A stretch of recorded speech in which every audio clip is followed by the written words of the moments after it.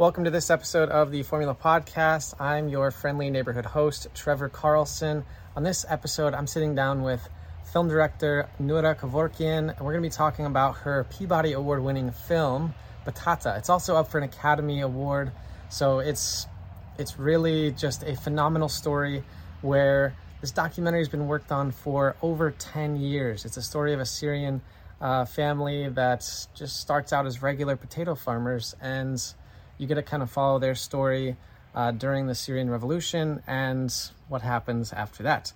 I just think that this whole story behind the film is crazy. This is probably one of the most fascinating and impressive projects I've ever seen, and I hope that you get a little bit out of the interview with Noura and you have the chance to go see Batata for yourself. I'm not going to ramble on any further, so without further ado, let's get on with the show with Noura Kevorkian.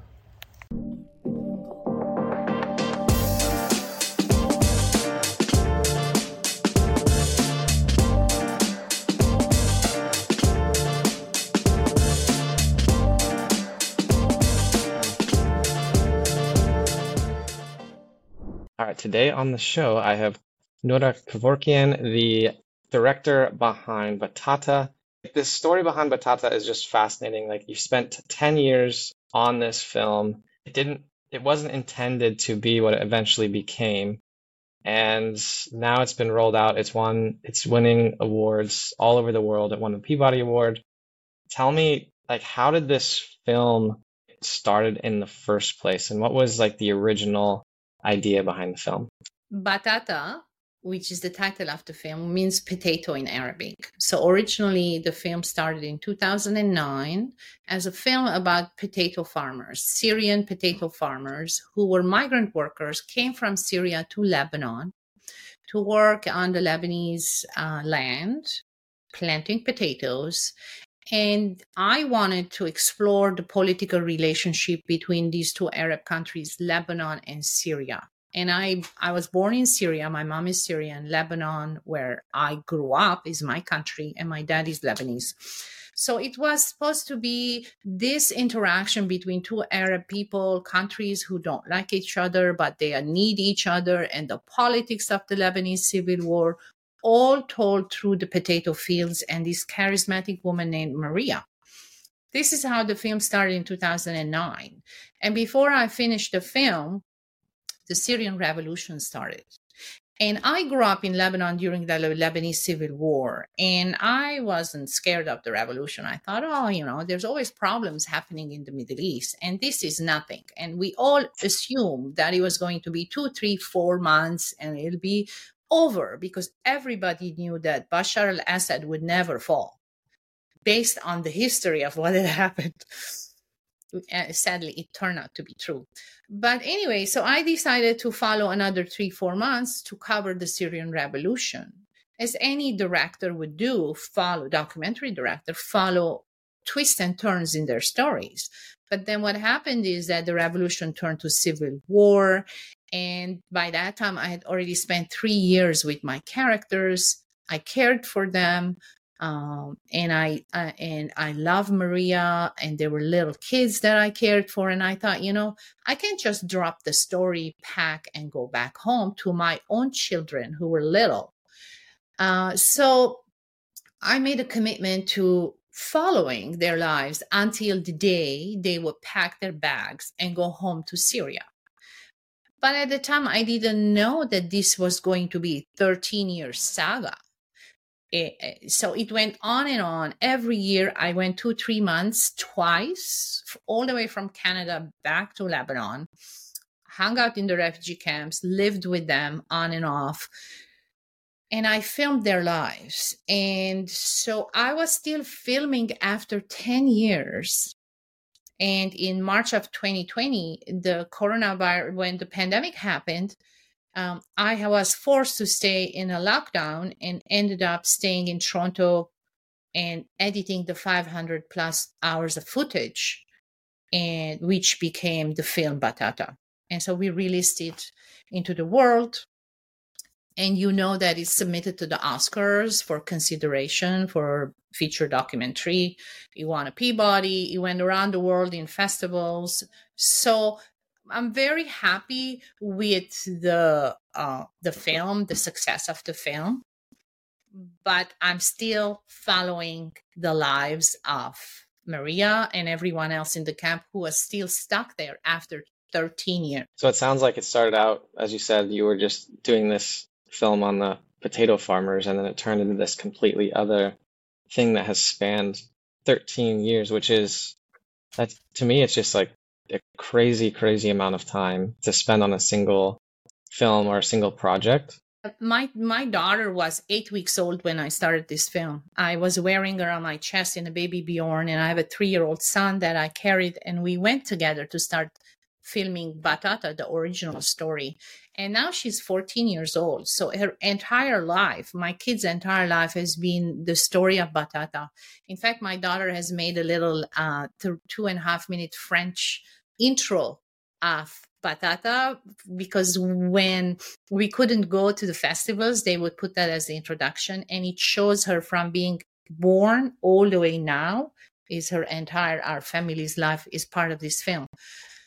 And the only reason I did this commitment, because my dad is a refugee. He was born in a refugee camp in Lebanon, and my entire family's heritage, the Armenian heritage, is all about refugees, about massacres, about Armenian genocide, about displacement. And, we're still not back in our ancestral homeland in Eastern, in Turkey, in Marash. So it's part of my history's legacy, story. I totally connect, and it's important for me to tell other people's refugee stories. So I committed to it because it means a lot to me, and I don't want to see that in the world. And sadly, right now, it's happening every day. There are new refugees in the world. And right now, what's happening in Gaza is heartbreaking.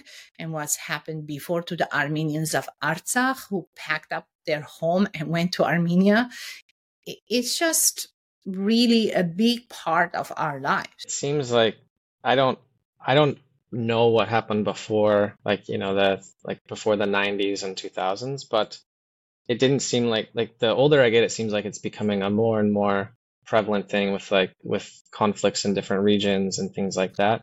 Maybe it's just with the news, people are just finding out about it more. Maybe it was still happening before, but with the 24-hour news cycle and social media. One question I have is that with the refugee situations happening in different countries, and you've, like you said, it's been kind of a big part of your life, even like your parents' lives. People who maybe haven't been exposed or haven't experienced some of the things that you have or seen the things that you have, is there something, and maybe it's part of the message of Batata, is like what's like one message you would like to communicate to people who haven't experienced them, to maybe get them to understand or see things the way that you do? Well, I'd say to the audience is that try to go see the film Batata, because it's a very unique film. It gives the audience an opportunity to feel and understand what it means to be a refugee. It is a very unique film because you get to meet human beings like us, everyday human beings who are working to support their families. And all of a sudden, political events happen and their life goes upside down. They become refugees. They live in tents. And you get to see how they eat, how they sleep, how they work, what they love, how they get married. It is a slice of life that is inaccessible to majority of the people in the world. The fact that I was there with my camera in a small, tiny tent in a refugee camp for 10 years with them all the time, filming, watching as babies are born, as they grow up, little girls grow up and get married. You get to see it, and that makes you realize that these refugees that we hear on the media, oh, there's so many refugees, they cross the border, da, da, da. You realize that they're actually people just like us, they have amazing amount of stuff that people have, that they have to leave in their home and pack their bag and run away. That fancy thing that they bought, the dress, the shoes, the wedding pictures, they left everything behind and ran away. I always tell people, imagine right now, wherever you're sitting and listening to me, take a second and look around. Look around at all the stuff you have that has meaning for you. Your grandfather's, I don't know, picture, your mother's pillow, all the things. Imagine you have a couple of minutes, bombs are falling, you have to pack yourself and go. Right, leave everything behind and go. Grab your children. And on the way, you could lose some of your family members to bombing. And then you have to go in a tent city, sit on the floor in freezing conditions. You have no idea what's happening to your future. Are you ever going to go home? Where are your kids going to be? Are they going to have school? You have no idea. And imagine living like that for 13 years. And Palestinians have been living like that for 60 plus years. And the Armenians have been living that for, like, it is unfathomable concept that we hear in the news and we just turn the channel or we go back doing our stuff because we can't handle it. So I tell people, go see Batata and don't be worried that it will be a sad, depressing film. It is not. In fact, everyone comes out of the film full of hope and understanding, and they are in awe of this ability of people to connect to each other, to help each other. And Maria being this amazing warrior woman who could do stuff. So it's a really great experience to see this film. So I'm hoping that people will get a chance to access the film, because right now it's really difficult to access it, especially in the States. I think only Academy members can vote, watch it on the voting channels. It's not accessible anywhere else. So as a filmmaker who dedicated this much time to this subject, my wish is that somehow it miraculously it'll be available for people to see it. And that's why we make films. It's something that I experienced when I was traveling around. Is I felt that the places where people, and it's kind of like a bittersweet thing, but the places where people had gone through the most, like the people where stuff had been really bad in like the recent future, I just found everyone there to be like the most hospitable and the most friendly and the most like That's helpful. right. I have a theory that it's because, because of whatever they've gone through, maybe it's in a way it's made them, I don't know exactly why, but maybe it's, you know what I'm saying? I totally understand. Yeah, I grew up I was born in Syria. I grew up in a few years. I lived in Beirut, the capital of Lebanon, where my dad is from. And then as a young girl, we moved to this little village called Anjar in the Bekaa Valley in Lebanon. In fact, I filmed Batata. The film is very close to the village where I grew up, where my mom and family still live. So that village, I made a film about that called Anjar, Flowers, Goats, and Heroes. It's about all the survivors in this 4,000 people village who are all collectively survivors from the Armenian genocide, 1915, committed by the Ottoman Turks. So they all ended up surviving and coming to that village. And there was that sense in the village of people experiencing collective trauma, collective problems. They kind of have this collective understanding. They're stronger together. They're more hospitable. They're more understanding. I totally know that because I grew up there. And I think that has made the person that I am because of all the experiences of listening to stories. I'm a collector of stories. I absorb and archive stories, and I felt the same thing during the Lebanese Civil War when I was growing up. When you experience that kind of war and trauma, you connect to people, and their connection is very strong. And in the refugee camp too, where I spent 10 years filming. And I can say that the Syrians in Lebanon, in the refugee camp, they're so hospitable. They have hardly any food. If they had 2 cups of tea, they would offer you one. And you're like, oh my gosh, you guys are starving. but they welcome you with big smiles and they give you tea, and they're so exactly what you're describing. And sometimes I don't see that here in the West, Yeah. very, very, very. I read something about this it was a book written in like the 30s or 40s. It said that this was kind of happening in the countries who were wealthier, as everyone was kind of getting their own stuff, so they didn't want to. You weren't like going to your neighbor's house, and everyone wasn't going together to watch like the game or whatever together. Everyone was getting their own, so you kind of wanted to. You became more individualistic. But I guess when, like you're saying, when you go through something challenging, then you're used to helping each other out. You kind of become a stronger community. So it's a very good example of what we went through in the world with the pandemic, is that's when that was a collective trauma for everyone, and we all experienced it together, and it brought people together. There's a lot of empathy, a lot of understanding, helping each other, all came because we experienced it together. So that's the closest example we can have in the West, or if there's a murder in a community, everyone comes together. There's a fire in the community. That's our human nature. And so that's why I think documentary stories that matter, like they say in the Peabody, right? Stories that matter really is important, documentaries, to give people that sense, because we can't experience it. The audiences can't experience that in real life. But when you go to the theater or you watch the film, you get to experience that experience of taking the journey of 10 years with the characters and understanding their emotional, physical, and actual journey. And it connects to them.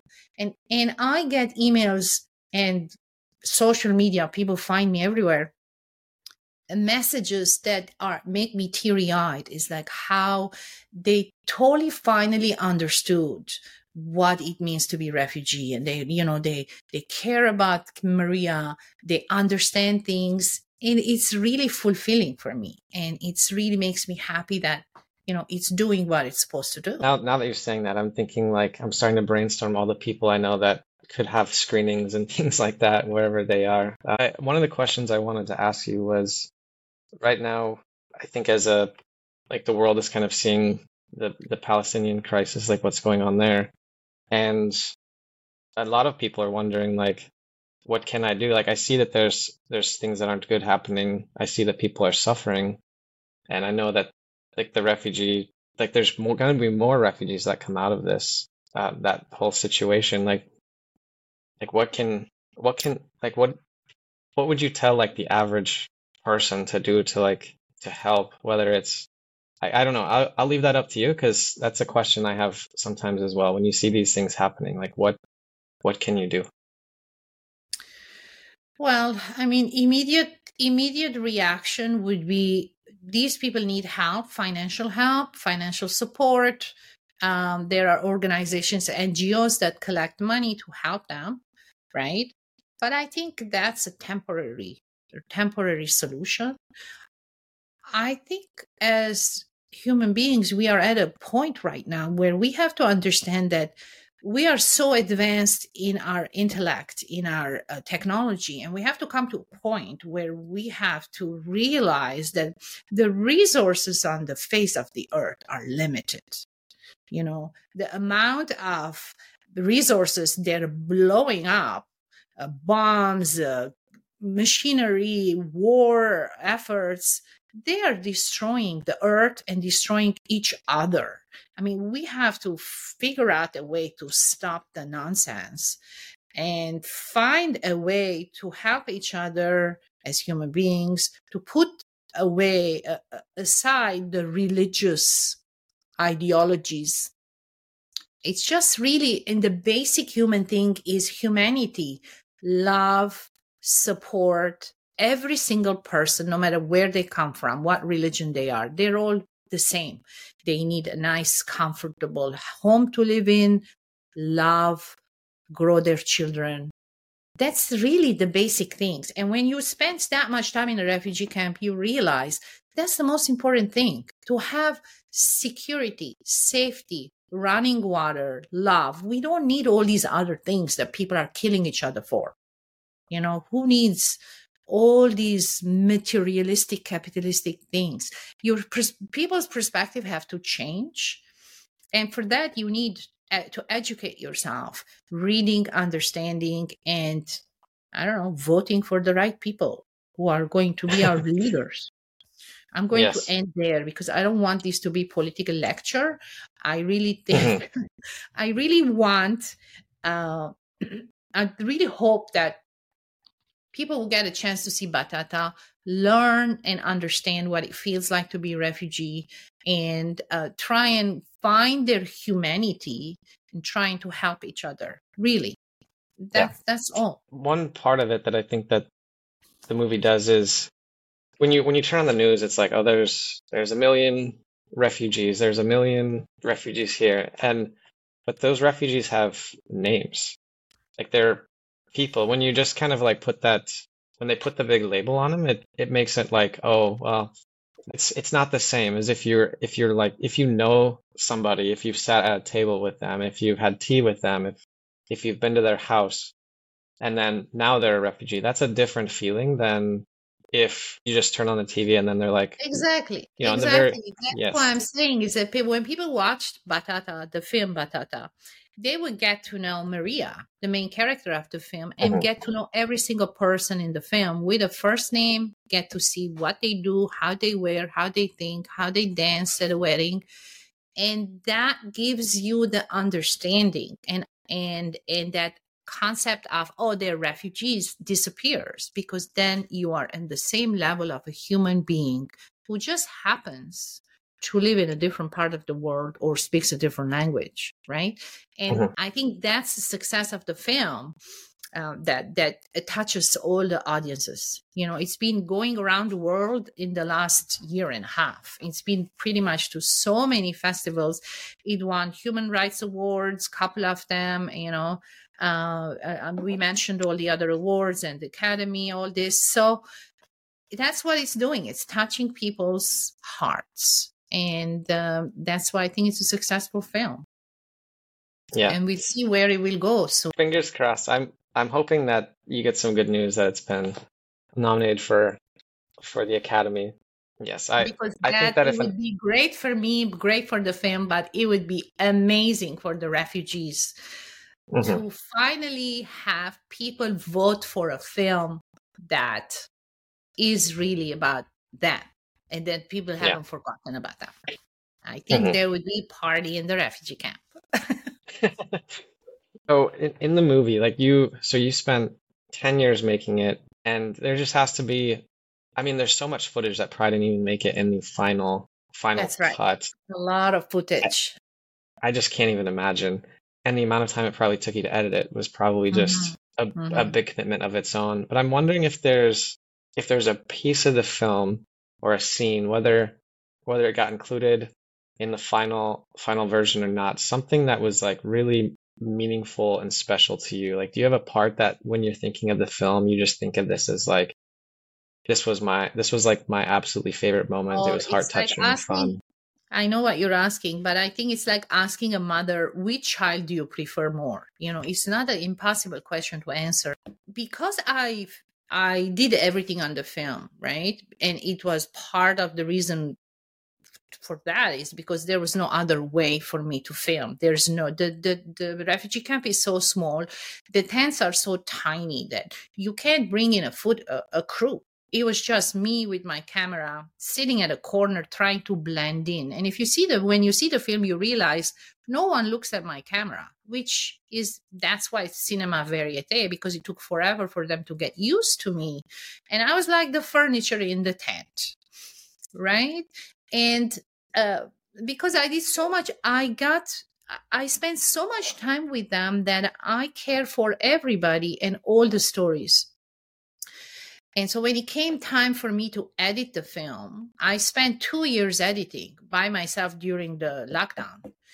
And it was very emotional for me.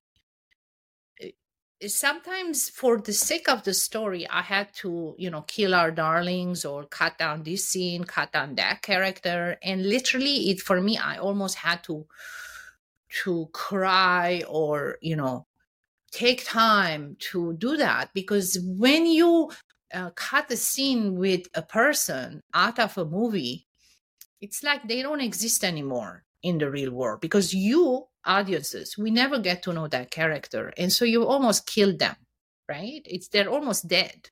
And for me to accept that and understand that for the better of how long am I going to make my film? I cannot make it 500 hours. So it was very hard. And there are lots of characters in the film that they had to go, because then I wanted the film to be very objective. It had to be, balanced in terms of sad things and happy things. I didn't want it to be just sitting there and crying. And, it would be counterproductive. So there was a character in the film who's a niece who was going through cancer treatment. Can you imagine being in a refugee camp and going back and forth in the war to get chemo treatments? I mean, that's heartbreaking. And as much as I loved her, I had to cut that story out. And there's so many other stories about a little child who basically went deaf in the explosions in Homs, sorry. All this stuff. But that's part of being a good storyteller, is to know what to keep and what not to keep and who to focus on, because the ultimate goal is for the audiences to love the film, to connect to the character, and don't want the film to finish, which it looks like I succeeded. So the sacrifices were worth it. It wasn't just this family. It was like you were pretty much full of an entire community for this 10-year period. So you're seeing kind of life unfold. I think that's one thing that maybe is like for like a listener that might think that might be important to understand, is like, or just anybody seeing the news now, it's like life doesn't stop because you become like a refugee. Like life is still going to continue. Right. They're still going to get married, have kids, go to school. Exactly. That's why. Yeah. Sorry. That's why my partner is a producer in Canada. He's like a very experienced, one of the best producers in Canada, and he helped me with the film. His name is Paul Scherzer. He's very creative, and he calls it Boyhood for Syrian Refugees. You know the movie Boyhood, right? So Yes. I'm like, well, it's a bit more than Boyhood, because it's more than 7 years and we're still filming. I'm still filming because of exactly what you said. Because how can you stop filming the lives of people that you spent 10 years with, and audiences have spent 10 years watching them, and they're still stuck in a refugee camp? And there is no end. There's no, you can't close that chapter. The book is still open. They're still refugees. They're still in the mud as I speak to you. Maria's caring for her parents in a tent, freezing cold. There's not enough. Lebanon is in a hyperinflation. Banking system has collapsed. There's no jobs. Like, it's a mess there. And you can't end the story. And I really, what I'm doing now, it's almost becoming like a sociology research into the life of people who are refugees, because we started before they became refugees, and now we're continuing. It's almost like a study that's gonna happen, that's being captured on film. And we will see what happens in the next 5 years, 10 years. I don't know.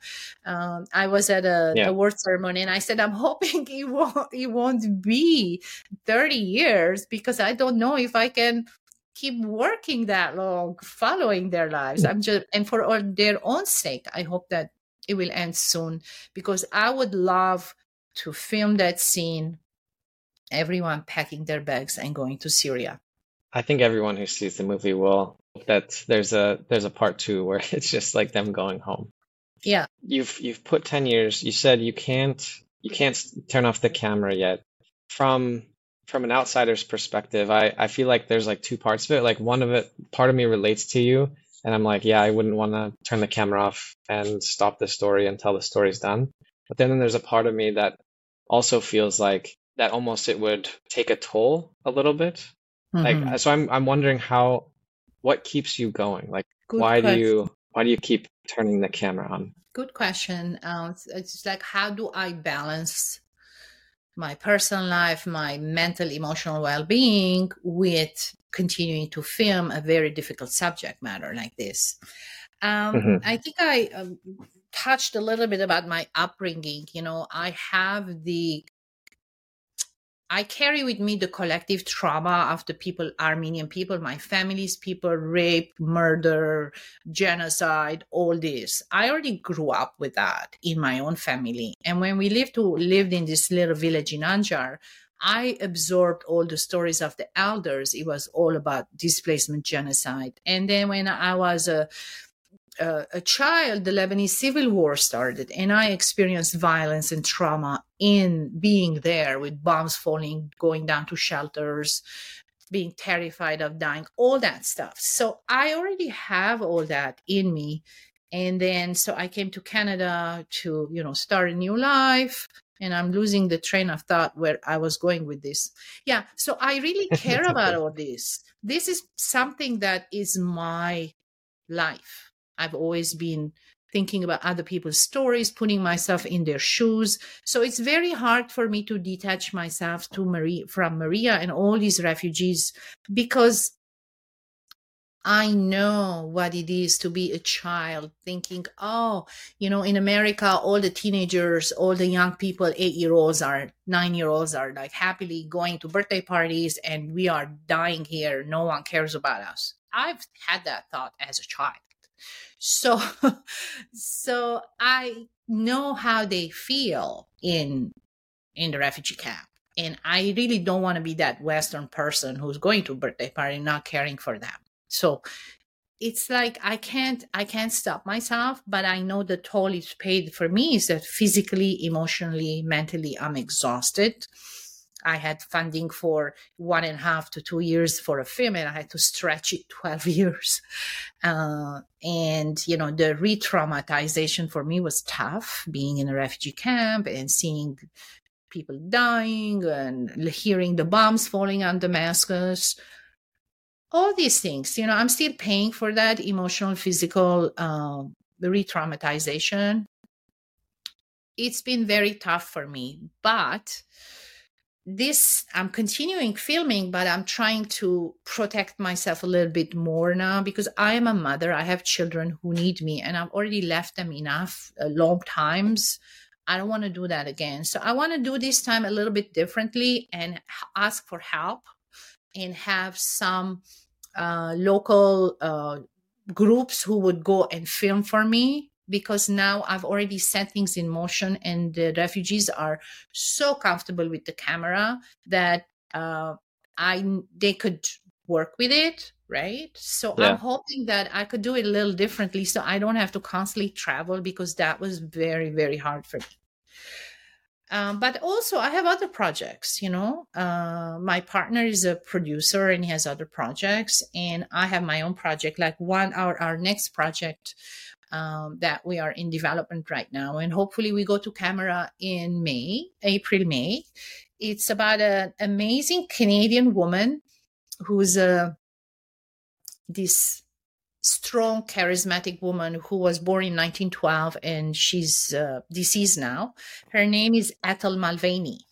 And it's really, the story is about her life story of how this woman who was neurodivergent but lived through the bipolar condition and managed to live this bigger than life experience by herself, unmarried, without chaperone, ended up in Singapore, ended up in Japan, met the emperor, had a big life, fell in love, married, and ended up in prison in Changi as a prisoner of war.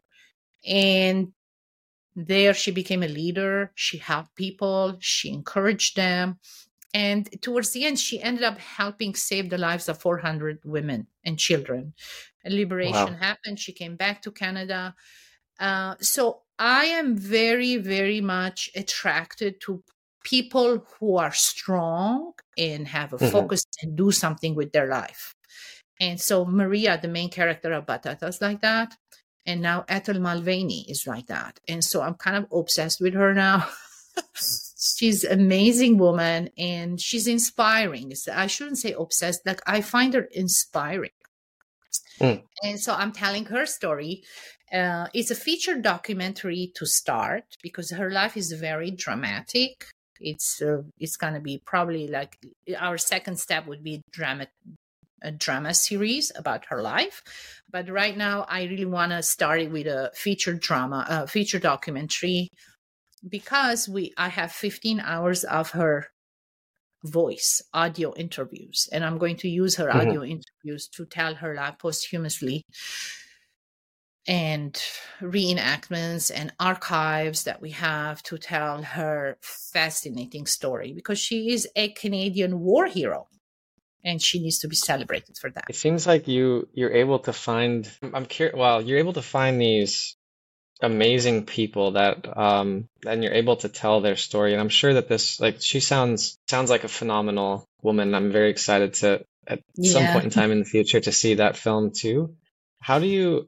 So as a filmmaker and storyteller, how do you come up with, well, how can I phrase this? Because I think there's a lot of people out there that want to tell good stories and they want to highlight things that they care about. So I guess this is a two-part question. It's how do you find and kind of come up with your own stories and find people like this that you want to highlight? And then if somebody else is looking to do the same with somebody they've met, a story they've heard, what advice do you have to them? Like, how would you advise them to go about doing that? I mean, being a documentary filmmaker is a very big commitment. It is not easy. If you are looking for fame and money, it's totally the wrong career for you. There is no anything fancy or money in documentary filmmaking. I would say that for the last 20 years that I've been making films, it is not that. So it's for people who really have a passion to tell stories that matter. So if you can find a story that resonates with you in your heart, in your soul, you care about that. And you're telling that story for the right reasons, then definitely go for it. It has to be something you care about, because it shows on the screen if you care about it or you just did it to deliver something to TV station. It totally shows. So follow your heart and be prepared. I think my advice would be be prepared from the beginning to expect what the toll is going to be on you. I mean, not every documentary film is difficult, traumatizing or difficult subject. It could be like, it'd be great to make a documentary about like an amazing musician. There's no trauma in there. But I'm just saying, like, be prepared from the beginning as to how much is the toll, meaning could be financial, time-wise, away from your children. If you're going to follow a musician around the world, how much time are you going to be away from your kids? Can you handle that? How is he going to? You have to think about these things, because the inherent...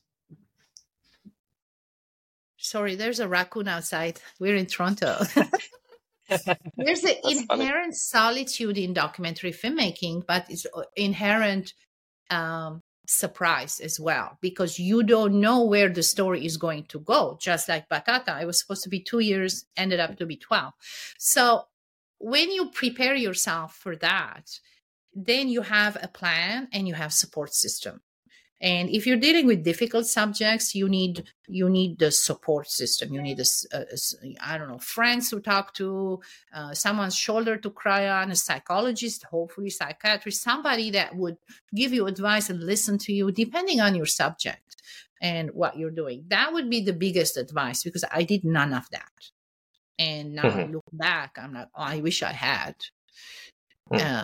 So that would be my advice. Yeah, I think that's probably not what most people would expect, because they'd probably be thinking like, oh, this is how you frame the story and all that, but you're like, no, you just have to take care of yourself in the process. Yeah, definitely, because if you're feeling healthy, you don't have pain, and your mind is well. You don't have, like I suffer from complex PTSD. It's part of my childhood traumas and part of re-traumatizing all this. So if you don't have to suffer from these things, or you're physically healthy, mentally healthy, everything's fine, it's much easier to imagine how you're going to tell the story, or, worry about which genre am I going to use, or how I'm going to put the camera, and how I'm going to edit. Those become much easier. But people usually don't talk about the other difficult stuff. But, finally, we are at a place in the world where people are talking about mental health. And I don't think we would have done that even 5 years ago. Nobody would mention that. Yeah. So we are moving to a shift right now. And for women, I think I would add extra advice is that depending on where you're working as a woman, you have to have different safety protocols in place, depending on your working conditions, right? And as a mother, you also have to put in some financing plans to be able to take care of childcare. I carried my baby with me to the refugee camp. I was filming hanging a baby here and running back and forth with my mother's house to nurse my child. So if you plan for that earlier, you might have some budget to have a help with you, someone who can bring you the baby, you nurse them, and they go back, and you can continue filming. This kind of stuff. I mean, just that planning ahead. I feel, because I've been thinking of working on getting into filmmaking, and that's not even something that comes up. Is when you're like, oh, I want to make a film. You don't really think about the impact that it's going to have on you or the people around you. Like I'm engaged, starting a family sometime soon. If I'm going to make this grand documentary that requires traveling to all these different places, like what impact is that going to have on my spouse, on my kids? How am I going to manage all that? Yes, that too. Yes, all those things. So I think that's really good advice. And so I know we're running a little tight on time, so I wanted to ask you two quick questions. One was, if Maria was on the show, or the family was on the show, what do you think that they would like? What's like one message that you think that they would want to share with the audience that's hopefully going to watch Batata sometime soon? Well, Maria always says that we're just like you. We are the same people. We are similar people. I'm a woman whose dream is to get married and have a family. My dream is to have a nice, comfortable life. My dream is to go home to my country, live in my own country.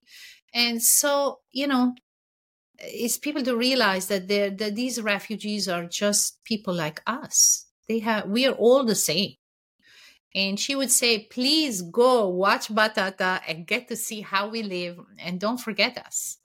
Because really, sometimes they feel that people forget them. They're like, oh yeah, the news cover about Syrian refugees, all these things that happened. And now we don't talk about them because we have, sadly, other refugees to talk about. Other horrible things are happening. So they feel that they're being forgotten. And I keep telling her, like, I'm not going to let you be forgotten, because the film is doing that, is reminding people of your story and all the rest stories of refugees. And now we still are hopeful that, the Academy votes that are starting soon, that somebody would vote for us, and hopefully we will get successful. Hopefully we get nominated. And then that means people would know about you and they would want to watch your film. So don't give up hope. That's what I tell her. In fact, I call her later today. She's expecting a reply that she texted me earlier. So I will tell her the same thing. I have to keep her strong.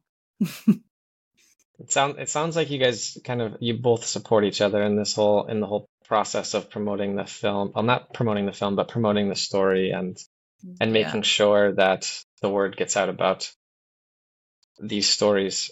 Okay, last thing. This is probably, I don't know if this is the most important question, but it is an important one.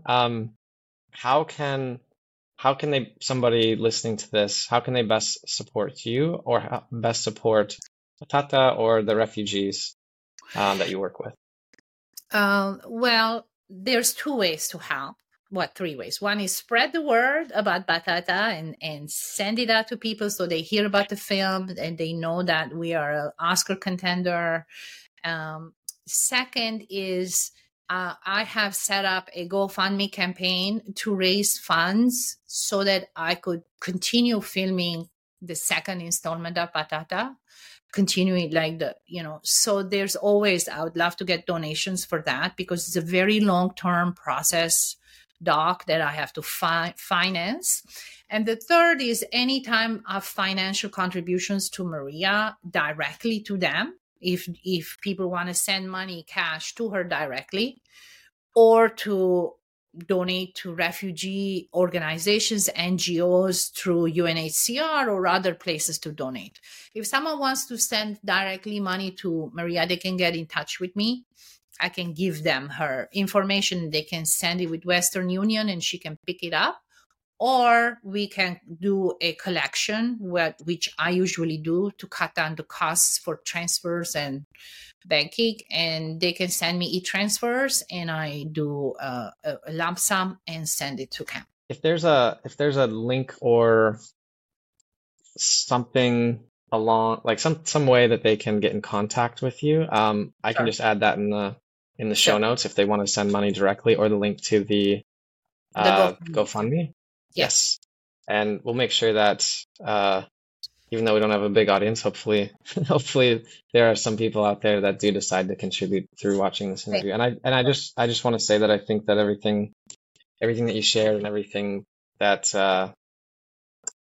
the stories that you're telling and sharing, kind of bringing light to like the life of a refugee and the work that you've put in is really extraordinary. And I think it's something that a lot of people who do want to become storytellers are like, it's very aspirational, like it's very inspiring for them. So I applaud you on your work, and I hope that Thank you. Batata Chapter 2 comes out soon, and sooner than later, and it's a very happy ending.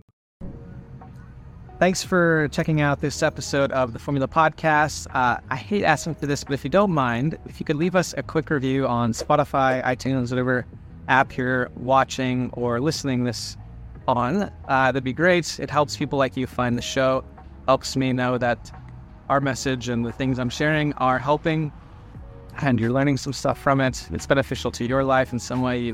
Let me know what you've learned or taken away from these 100+ episodes we've done so far. And, if you have any ideas for anything else you'd like to hear. But thank you for taking the time to listen.